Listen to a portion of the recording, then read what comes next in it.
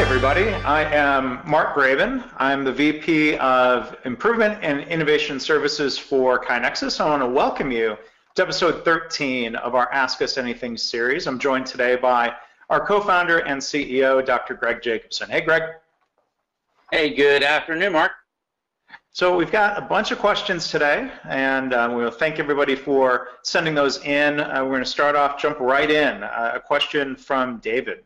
How can you implement Lean without scaring people with change in Japanese concepts and language? So I think there's a couple questions within the question there. How can we, let me talk first about without scaring people with change. I mean, I think there's a really interesting kind of understanding of people that comes from psychologists and people who look at brain science.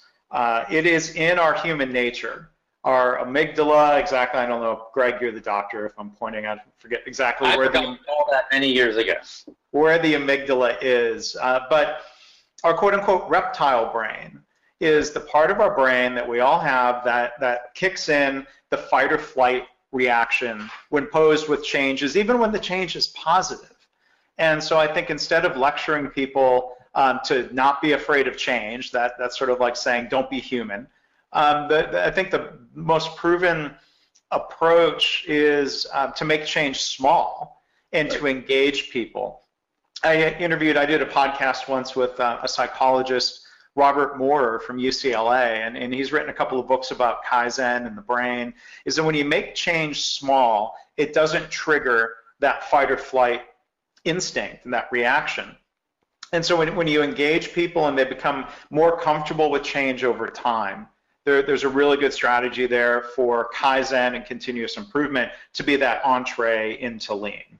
Well, Greg, what are some of your thoughts on that? I mean, I think we're living in a really exciting time also because we're starting to understand some of the neurobehavioral science that explains a lot of the principles, kind of almost empirically Lean principles and Lean thought process over the last 70 years has come to some conclusions of what works and what doesn't. And now the science is starting to catch up with things like functional MRI. Mark Jabin, not to be confused with Mark Graven, right. J-A-B-E-N, has just put out, and Mark, you may know the title of the book, but has just put out a really good body of work that kind of starts talking a lot about that and really applying it to continuous improvement. So I think we're kind of living in a really exciting time to understand that. We empirically have known, right? And you'll remember the person that quotes this, people aren't afraid of change, they're afraid of being changed, right? So there was a great, I took a poli-sci class in college, and it was called Political Discourse. And one of the themes of the class is that people will change in front of you if you accept who they are, right? So it's that concept of going to someone and saying, oh, we're going to change this process, or going to them and asking, hey, how can we change this process together to make this easier for you to do your work? And all of a sudden, that's an engaging conversation to people. And one concept that we didn't touch about is the language, and then I'll kind of shut up for your thoughts, Mark. But I'm a real big fan of not using any Japanese terms. In fact, for a couple years ago, I was almost this close to changing the name of the company KaiNexus because it referenced the word Kaizen. That's how fanatical I am about this. Until this just becomes natural language and kind of demystifying this entire thing. It's almost like when you're talking to a doctor and they're using medical terms about what condition you have, it completely alienates the conversation. So I think the less you can use terminology that isn't a part of our everyday vernacular, the better you're going to do with demystifying this whole process. So those are my thoughts. Yeah, I agree. I mean, we shouldn't let words or terminology become a barrier. The same thing could be said about the word lean. If people hear the word lean, it's not the best word for something that's very positive and engaging. Something, when people hear lean, I've heard people in organizations say, somewhat tongue-in-cheek, oh, we're already lean, we don't have enough staff as it is. Right. Like, well, that might be one use of the everyday use of the word lean, not having enough. Scarcity, shortages, that's not what lean manufacturing or lean healthcare was supposed to be. So if the word lean is getting in the way, then I would avoid that word. I try not overdoing it with Japanese words. I do use the word kaizen. You could say continuous improvement. I think introducing people to the word allows you to have a conversation about the concept of Kaizen and how Kaizen is different than suggestion boxes and in other approaches. That's one benefit. But I say waste instead of muda. There are some Japanese terms that I hear where I have to go run to a glossary or do a Google search. I only know a handful of Japanese terms, and I think there's a risk where sometimes people use the Japanese words to sort of say, well, look, I know more about this than you, which can be, instead of demystifying, it sort of creates some barriers possibly to engaging people and improving. And that I think is this, I don't want to say it's always manifesting out of insecurity, because it's not always insecurity that people will do that, but it's that we're trying to become more professional and establish authority by being able to use terminology that another person can't. I mean, it's what medicine did in the 1800s, because I mean, a lot of the medicine they were looked at as quacks, and so well, let's create an entire vernacular on this that shows that we're professionals. And so I think if we're going to take this to the common people, we need to use common language, and every time you can not use a Japanese word, do that. Right. So the next time a doctor tells a patient to take that medication PRN, we'd say, well, wait, why not just say as needed, right? Exactly. All right, so we've got another question here from Roland. And we'll speculate a little bit of the question behind the question, but this was submitted. When will management realize that the employee on the front line is closest to the issue and the concerns, and usually has the best ideas? So I sense a little frustration in the way the question is worded, maybe perhaps about their organization. I think there's a general approach here. Are we going to help management understand this by telling them? Maybe not. How do we help management discover that people at the front line have ideas? A big club going in with a big club banging them on the head? No. Yeah, so I mean, can we? Greg, what are your thoughts? How would you create an opportunity for someone to come out and discover what their ideas are? I mean, I don't know how you can't tell a leader to be humble. I'm not sure how you create that experience for that to happen. There was almost a part of me when I read the question that I thought, perhaps, is this kind of a rhetorical, in-jest question, but they might have very well been talking about their organization, and I'm not going to ask or say where they're from, but I think that's a general problem. Because I think that the folks that are listening in to this discussion, they're CI experts. I don't imagine people that aren't CI experts are listening in. And so this is directed right at CI people, what I'm about to say. And it is absolutely critical for us to be the champions, to be the sitting on the front edge of really selling these concepts to an organization. So every organization is going to be at a different place, so to speak, in their journey. Some of those people are several years along in their journey, and they understand where they're at, they understand where they're going. Along their journey, they're completely lost. Other people don't even know that there is a journey to be made. And so as a CI expert in an organization, you found yourself in an organization that has valued this in some way. It's your job to figure out what's the need of your organization and then meet that need. And that need may be to go to leaders and sell CI, right? And really, if you think about the best kinds of sales people, it's what our sales model is based on here at KaiNexus, is really listening, figuring out the need, and then figuring out what is, you have this really large, vast amount of knowledge, and going in and saying, well, we're going to start on page 1 of the the CI encyclopedia and read it to a leader is the absolute wrong way to go about this, right? You have this whole toolkit, if you will, going, engaging, listening to the problems of your leadership, and then figuring out how to help solve those problems. By the way, when you go through that journey, when they start walking next to you, you will end up teaching them, and they will end up realizing, but it's going to be the Socratic method in many ways. It's not going to be a teacher standing at the front of a class and kind of force-feeding this into leadership. They're going to need to kind of be part of that process, and in order to do that, you're going to need to go in and help solve their problems.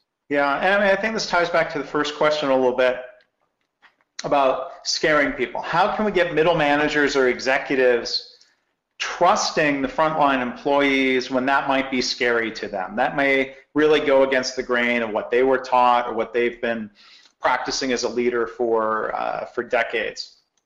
So maybe it takes some baby steps, understanding their concerns. How can you expose people to situations that maybe allow them to disprove some of those concerns? But I mean, I think this idea of selling is tough, because if you've got somebody who's not even in the market for what it is you're trying to sell, that becomes really frustrating if you're trying to sell this idea. And so then it becomes a matter of marketing, right? Because I mean, marketing almost, if you had to put it in a linear way, and it's not linear, but if you had to put it in a linear way, marketing comes before selling. And so kind of being able to market your services, being able to have people understand what value your team brings to the organization are going to be critical. But waiting around for something to happen is, I think, a recipe for disaster. Yeah, and then when you think about marketing, you can think of testimonials, right? So I'm working with an organization right now that's hopefully going to become a KaiNexus customer, and they're having these conversations about helping their leaders understand. So when you can show a video of a leader from another organization speaking about their own initial skepticism and how they came to see very tangibly, not theoretically, but for real, that their employees do have great ideas and a lot to contribute. There's sort of that bandwagon effect. So seeing an expert testimonial of somebody who's like them, that goes a long way, and you see that technique used in a lot of different types of advertising. Great question. All right, so we have another question here from Tanya, and I'm going to punt on this question because I don't have any kids, but this question came in: are there any tips on Lean and Kaizen as applied to parenting? Well, sort of punting on this, Mark, but I will tell you, I was never a better parent than when I didn't have children. You know, my wife Adrienne and I would always, we joke now, because when we didn't have children, we saw our friends would say, we'll never do that when we're a parent. And then of course, when you actually become a parent, everything changes. But it's a great question. I'm gonna I was thinking through these questions. I'm gonna take it in two parts. So part number one is from an email that I just got from my good friend Colby Evans, a local dermatologist here in Austin, who is in Japan right now. And he is a Toyota factory tour. And obviously... Greg, you cut out a little bit. He was on a Toyota factory tour? Yes, he took his children to Toyota for a factory tour of Toyota. And he obviously, he knows about Lean and Kaizen and KaiNexus from his relationship with me. And so he I'm sure sought that out as part of that. But that's a great way, right? Just to simply expose your children in more formal ways to think of it. The second part to this question, I think, is taking kind of that mindset and that social, that science behind humanity, which we talk a lot. There's several books on the subject right now about a growth mindset versus fixed mindset. Mm-hmm. And so to me, the improvement principles are based in a backdrop and an environment. Right? Is the company a stagnant entity that is the same over decades, or is a company an ever-evolving organism that's growing and adapting and becoming better? And so, if you think that's really what growth mindset's all about, right? And so when I'm talking to my daughter Micah, who's now 6, going into the 1st grade, I'm talking about her. She actually has some homework in kindergarten. Not still wasn't onerous or anything, but I'm talking to her about doing her homework. I'm talking about her trying to learn how to read. I'm talking about her. They have all these computer programs. They're fascinating math programs and reading programs that are highly engaging to children. That's actually work to help make the brain stronger, right? Mm-hmm. And you do that a little bit every day, because that's how you build muscles. And there's this whole great video series, and I'm blanking on it because I was up till 4:30 in the morning last night at an ER shift and didn't get much sleep. It's called Mojo.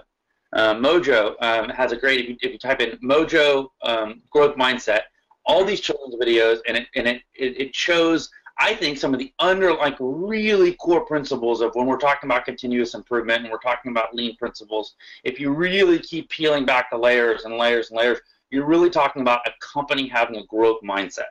And I think teaching that to your children from day one about why are they doing homework, why are they going to school, it's not to learn facts, right? That's not. It's to make the brain stronger, because we don't know what problems they're going to be solving in 5 years, in 20 years, certainly not in 50 years. And they don't need a whole bunch of facts in their head.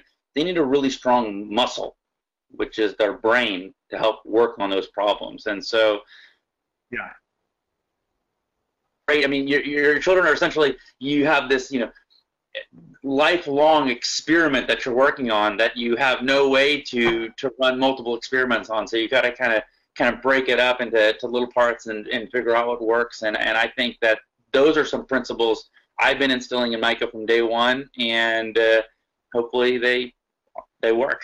Yeah, I just looked up, there's an article, and you talk about growth mindset versus fixed mindset. This is from The Atlantic in 2015, saying that you shouldn't praise kids for being smart. Right. That smart kids then, once they get that label, they become really, as it says here, averse to making mistakes. Right. They say, well, I'll make mistakes, and I guess I'm not smart. We learn by making mistakes, and so you can. It's better to label kids as being creative or hardworking or things other than smart. And whenever she's doing work, it's always and this isn't something that I came up with, and this is stuff I'm reading and realizing, that makes total sense. Micah, I'm really proud of you. You worked really hard on that, and did really good work. And that's a whole different message than, Micah, you are so smart. Yeah.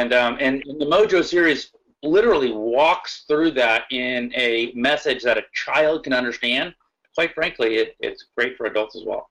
Yeah, and I think there are parallels, and I'll bring it back to the workplace. If somebody is participating in continuous improvement, to me, continuous improvement is not a function of quote unquote intelligence. If you're going to measure that by IQ or education level, which may or may not be the same thing, but to me, being an expert in your own work is something everybody has. I think everybody has innate creativity. They might not label themselves a creative person, but people have the ability, back to the second question, they have the ability to point out problems, see barriers, and help brainstorm and test solutions, as opposed to that being just an activity for those who are smart. Great question. All right, so we have another question here. We could probably talk 30 minutes on that last topic, but we'll move on. One other point I was going to make, again, as a non-parent, I love it when I see people share stories of using Kaizen and continuous improvement or lean principles at home to help get their family off to work and school on time in the morning. They are being creative and solving problems that matter to them, which is probably a good thing to demonstrate and practice in the home. So another question here, we're interested in KaiNexus, but we're still trying to figure out if it's best to start with a physical board for the team and then use KaiNexus for tracking and sharing, or should we do everything in KaiNexus, I'm assuming, to start, or in general, maybe there's two questions there, starting manually and moving into a digital realm, and then the idea of doing everything digitally versus doing some things analog, manually, physically with a local team and using electronic means for broad sharing. Do you want to touch on that first, Greg? Yeah, I'd be happy to. I mean, to me, the answer is yes. Because there isn't a single answer that's going to answer this question, right? And so we have literally seen there's a saying in medicine, and as I'm sure everyone realizes here, I'm an ER doctor, and I love bringing medical knowledge into the process improvement world, and I love bringing the process improvement knowledge into the medical world, right? It's the foundation of KaiNexus. But there's a saying in medicine that says, 100 different presentations for appendicitis will present 100 different ways. And so there are patterns that we see at organizations, but there are different work environments, physically, electronically. There are different skill sets. There are levels of access to simply a computer or a smartphone. And so the way I would answer this is you certainly shouldn't. It says, I mean, we talk to people, technology there's no role for technology, right? Oh, you have to do this on paper first. Well, that's not right. I mean, and then also taking the other situation, like, oh no, you should definitely scrap all the paper and all the bulletin boards and go 100% time. Well, that's not right either. So I think you need to figure out what's the problem you're trying to solve.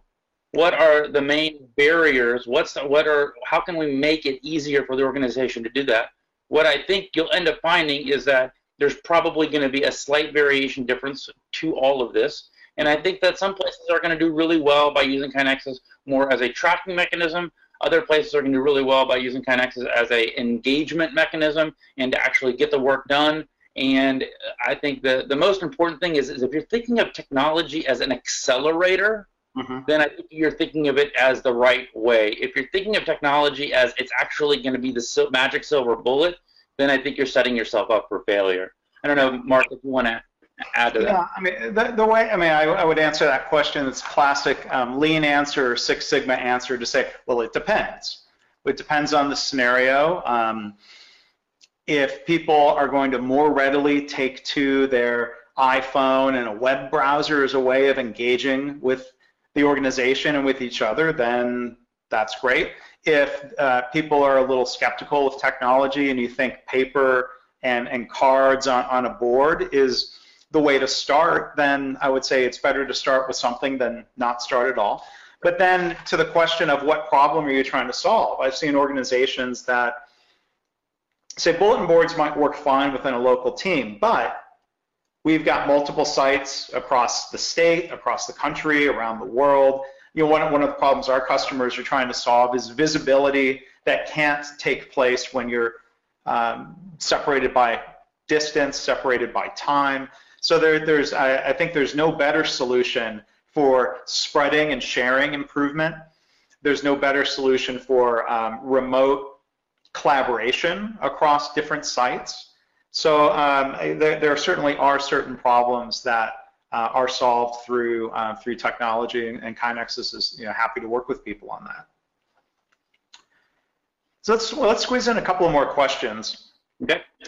Here's another question. Is it necessary to make improvement mandatory, to set a goal for how many projects people should be involved in? It seems like people won't participate unless we make it mandatory. So all these questions today actually I think have a couple of questions within the question. For one, I think I wouldn't call these projects. If we're trying to get people involved in improvement, calling something a project is going to sound like a big change that may trigger the amygdala, and people might say, I don't have any big ideas, I don't have time to participate in a big project. So I would use a term like improvements. How many improvements should people be involved in? So I've worked with and studied a lot of organizations that have set goals or haven't set goals. They've had aspirational goals. We'd like you to do 2 improvements every year. Some organizations will set kind of a quota or a target saying you must do X in a year. And sometimes targets and goals and incentives can get dysfunctional. To me, the real spirit of continuous improvement is self-motivated. It's something that we want to do because it makes our work easier, because it helps our patients or our customers. It helps the long-term good of the organization. So to me, the thing that drives improvement activity is the variable of leadership. Activity, behaviors, level of effort. This is not about being smart with improvement, it's about working hard at improvement and continuing to do that. So I've seen organizations without goals, targets, incentives do extremely well with continuous improvement, and it comes down to, again, that variable of leadership. How do we engage people? And I think Daniel Pink's book Drive really breaks down the behavioral science here really well. Mm-hmm. I would argue that CI experts should probably be in their professional reading.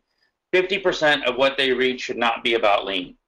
50% of what they read should be about behavioral science. This is This is 100% about humans and how to motivate humans and how humans work together. And so if you haven't read it, you should literally, as soon as you're done with this webinar, go pick it up physically or electronically and start reading it. You will understand more about yourself. You'll understand more about your interpersonal relations. You'll understand more about your colleagues at work. And I think it speaks a lot to this specific topic. There are certain places and times when quotas are the right way to motivate people. Continuous improvement is not one of those places, and because of, and you hit it on it, Mark, because of the dysfunction that it brings. If you say you have to do an improvement a year, 2 improvements a year, 1 a month, then all of a sudden you're creating an environment that's going to reward junk, and it's going to reward the wrong thing. So we work with a number of organizations that have done both, and we work with a number of organizations that have flip-flopped between them as well, and it's been really interesting to see the result. But one organization we're working with that initially had a quota of 1 or 2 improvements per month, so they had this just volume of improvement, and that was it. They said, okay, we're not going to do a quota anymore. We're going to kind of move more to the Daniel Pink incentive, internal, what's the word I'm looking for? Internal motivation. Thank you. Internal motivation and intrinsic motivation. Intrinsic, right. They realized, wow, we have a lot fewer ideas, but the quality of those ideas are actually creating much bigger impact in the organization. So I would definitely challenge you, if you're thinking of going down the quota route, then really think of it more as rewarding accomplishment. You know, use a badge system, recognize people, give small tokens of a Starbucks gift card. You talk about a lot, Mark, as a great. Not that we're promoting Starbucks. It can be insert name of right. Insert name of. But I think what you're going to end up realizing is it's going to feel better, and it's going to ultimately drive greater and better impact for the organization, which is what this is all about. Yeah, that's well said. And one other point I'll make is that goal, that target, sometimes becomes a limit. We want you to do 4 per year. And people do their 4, and they say, well, I've got another 6 ideas, but I better hold them in my back pocket because I don't know if I can come up with 4 ideas next year. They might ask for 6 next year. So sometimes that leads to people holding back, which is not the intent. Great point. So we might run a minute long, but Greg, here's a more KaiNexus specific question from Julia. For a large organization, how does the system work to give access to each employee, and is it possible to link KaiNexus with other systems? I'll let you address that. So the first question, I'll tongue-in-cheek answer, it works really, really well. No, in earnest, I think that you can divide the kind of work your organization is going to need to do to develop a culture of continuous improvement in a couple buckets, okay? Bucket number 1, daily continuous improvement that's coming from frontline. I refer to it as bottom-up improvement, right? Bucket number 2, top-down, what people refer to as project-based, larger change, multidisciplinary, whether that takes the form of lean projects, Kaizen events, value stream maps. You now have alignment work that needs to kind of make sure that your top-down and your bottom-up work are working synergistically together. You're moving in the same direction. You're going to need your data. And then finally, we find it really, really important to be coaching / training your staff with problem-solving skills. So whether you're tracking your certifications or whether you're tracking your classes in KaiNexus as well. So depending on what problem you're trying to solve, and every organization might be working at a different part of that equation, will determine whether or not you need to give all or some of your employees access. If you're trying to do frontline daily improvement, which to me is the holy grail of developing a culture of continuous improvement, then it is best to give everyone access to KaiNexus. There's no reason to ask someone to go play football, but say, well, you can only look at the football. You can't actually touch the football. Right. And if you're really focusing on training classes, well, then the people that you're training to do A3s or whatnot, give those people access to KaiNexus, because giving people access to KaiNexus without the right resources behind it, without an understanding of what are we trying to do in the system, is also another route for failure. So we have organizations that are doing all of those, and we're happy to kind of help figure out what problem is your organization trying to solve, where are you trying to get to, where are you at in your journey, and then figuring out kind of the right level of access and who needs to be on the system and who doesn't need to be on the system. Yeah. And Julie, if you'd like to follow up, we encourage you to reach out to KaiNexus, or you can contact Greg at kainexus.com. Greg would be happy, I'm sure, to talk with you more, or refer you to somebody on our growing team at KaiNexus. So that's been great, great to see. I've been involved with KaiNexus now for 6 years. It was about 6 years and 2 weeks ago that I became part of the KaiNexus team. So it's really been great to see the progress, and more to come. Yeah, absolutely. We excitingly just added 2 new people to the team. It's really exciting, and it's going to be a lot of fun to get all of our team together, engaging with our customers at our user conference. So I will put a plug in for that. It's a great time if you're a KaiNexus customer. We do sometimes have some prospective customers there too, but the vast majority of people that are there are KaiNexus customers. They're sharing their knowledge, they're sharing how they're using KaiNexus, they're figuring out what works, what doesn't work, and it's like complete energy for us at the team to get to see everybody. So, I'm sorry? It's very invigorating to be around our customers, and so you can learn more about that. Just do a Google search for KaiNexus User Conference. Would be a great way to learn about that. So we are out of time. We are going to do episode 14 probably in a month or two. We'll send out info about that. We will start off next time. We had a question from Mac about how to bring back an engaged atmosphere once you've made progress, but then that culture is maybe sort of faded or trailed off a bit. So that'll be a great question to start with next time. I will encourage you, please go ahead and submit more questions for future episodes, and we look forward to doing more of these. So on behalf of Greg Jacobson and the team here at KaiNexus, I'm Mark Raven. Thanks for joining us. Greg, do you have any final thought to end with here? There's no better day than today to spread continuous improvement, so best of luck, everyone.